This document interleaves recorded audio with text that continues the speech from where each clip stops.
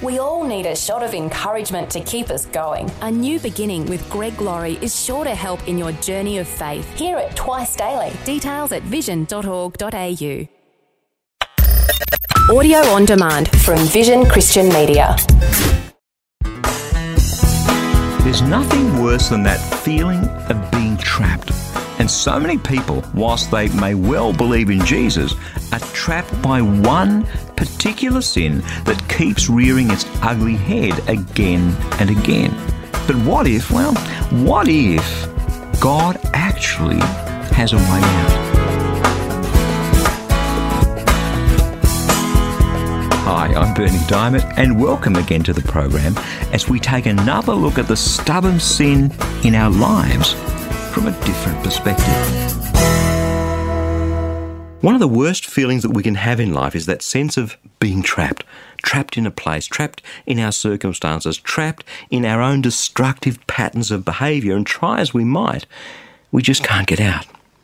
Now, God has a name for those destructive patterns of behaviour, a much shorter name. He calls them sin. And that's exactly what sin is, behaviour that's destructive, behaviour that misses the whole point of life.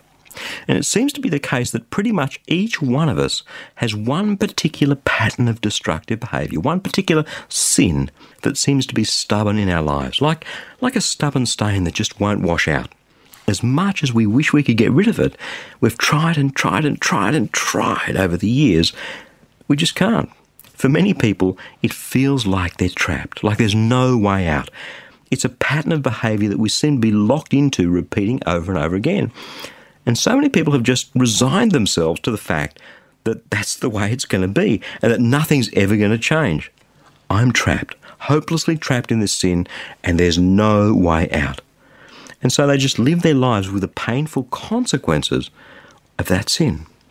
Well, if that kind of resonates a bit with you, I have some good news for you today. In fact, it's fantastic news. Stubborn sin comes in so many different forms. Have a quick listen. This is a list written by the Apostle Paul a couple of thousand years ago. You can find it in Galatians chapter 5, verses 19 to 21 in the New Testament.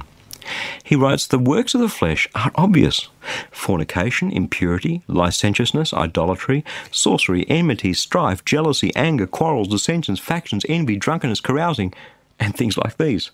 I'm warning you, as I warned you before, those who do such things will not inherit the kingdom of God." Quite a list, isn't it?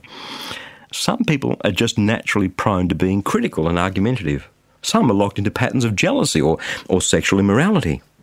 And in this world of anything goes, where cheating on your wife or your husband's been reduced to a lifestyle choice, it's easy for us to rationalise our particular form of stubborn sin away as being just that. Well, the world's moved on, we think differently these days, sleeping around, hey, what's wrong with that?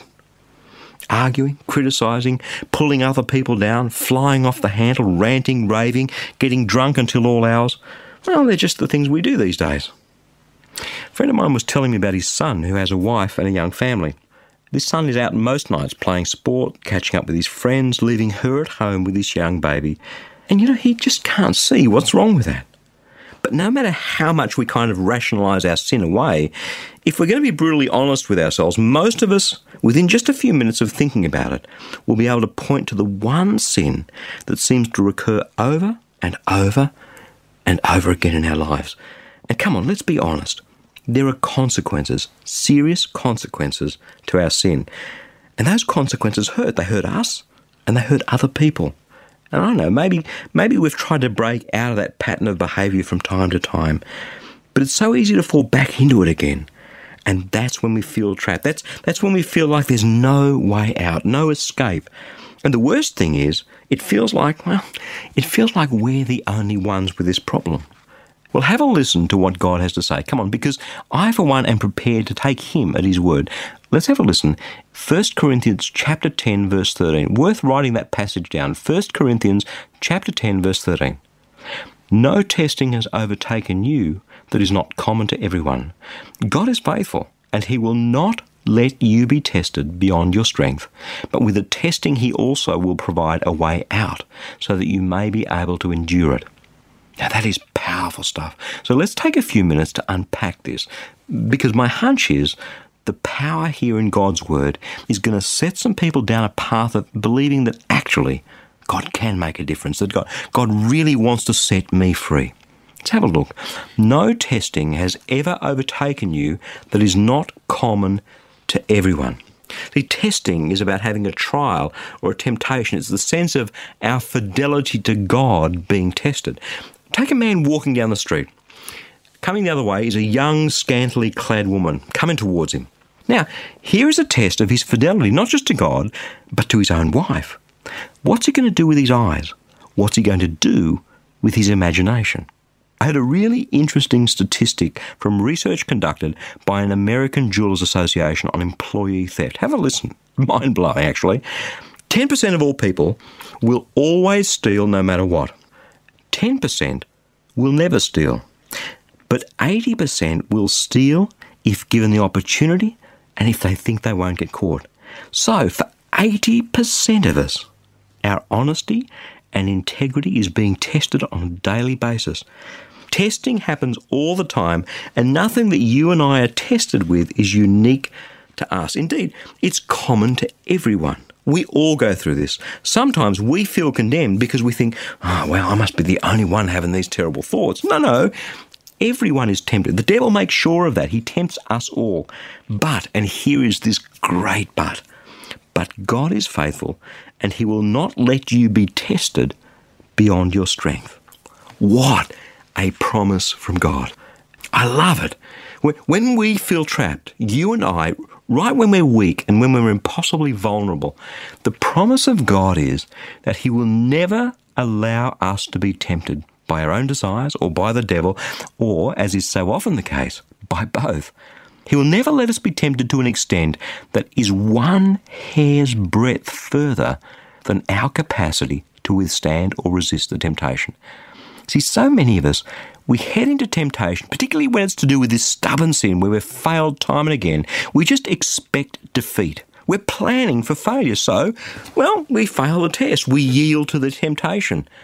The great news is this, that God is faithful and he will not let us be tempted beyond our strength. Instead, with the testing, he will also provide the way out so that you may be able to endure it. And over the coming weeks on the program, what we're going to be doing is investigating that way out, a practical, rubber-hits-the-road expose of how to stop this stubborn sin dead in its tracks. Because God's Word is so incredibly practical. For the man who for years has been caught in the cycle of shame of his addiction to pornography. For the woman who for years has had a miserable life because of her low self-esteem. For anyone and everyone who's ever felt trapped and completely powerless in their destructive patterns of behaviour that lash at their soul like a whip that never stops tearing into their flesh. For you I have this good news, that no testing has overtaken you that is not common to everyone. God is faithful, and he will not let you be tested beyond your strength. But with the testing, he will also provide the way out so that you may be able to endure it. You're not alone. You're not unique, and God is faithful. He has already planned and prepared a way out for you, a way out of the shame and the pain of persistent, stubborn sin. And I want you to remember this. These aren't my words. This is God's Word, and God's Word is sharper than any two-edged sword. God's Word has the power to change us, a power we simply can't begin to understand until we experience it for ourselves. That's what we're going to be talking about over these coming weeks.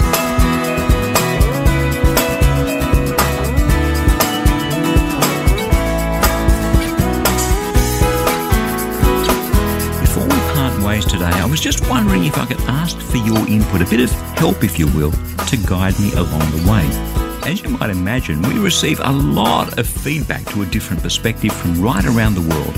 And one of the most common things people say is, I wish you could teach more about subject X or whatever. So that got me to thinking, wouldn't it be great if we could be a bit more deliberate about that? Wouldn't it be great if I could get your input on the teaching topics that would really speak into your life? So could I ask you, when you have a moment, to head across to teachingtopics.org to have your say. It'll only take you a couple of minutes, and who knows how many other people right across the globe might be blessed by your God-inspired ideas. That web address again is teachingtopics.org. Just a few minutes of your time could have a powerful impact that ripples out into countless places that we can't even begin to imagine. I'm Bernie Diamond. Catch you again, same time tomorrow, with a different perspective. Thanks for taking time to listen to this audio on demand from Vision Christian Media. To find out more about us, go to vision.org.au.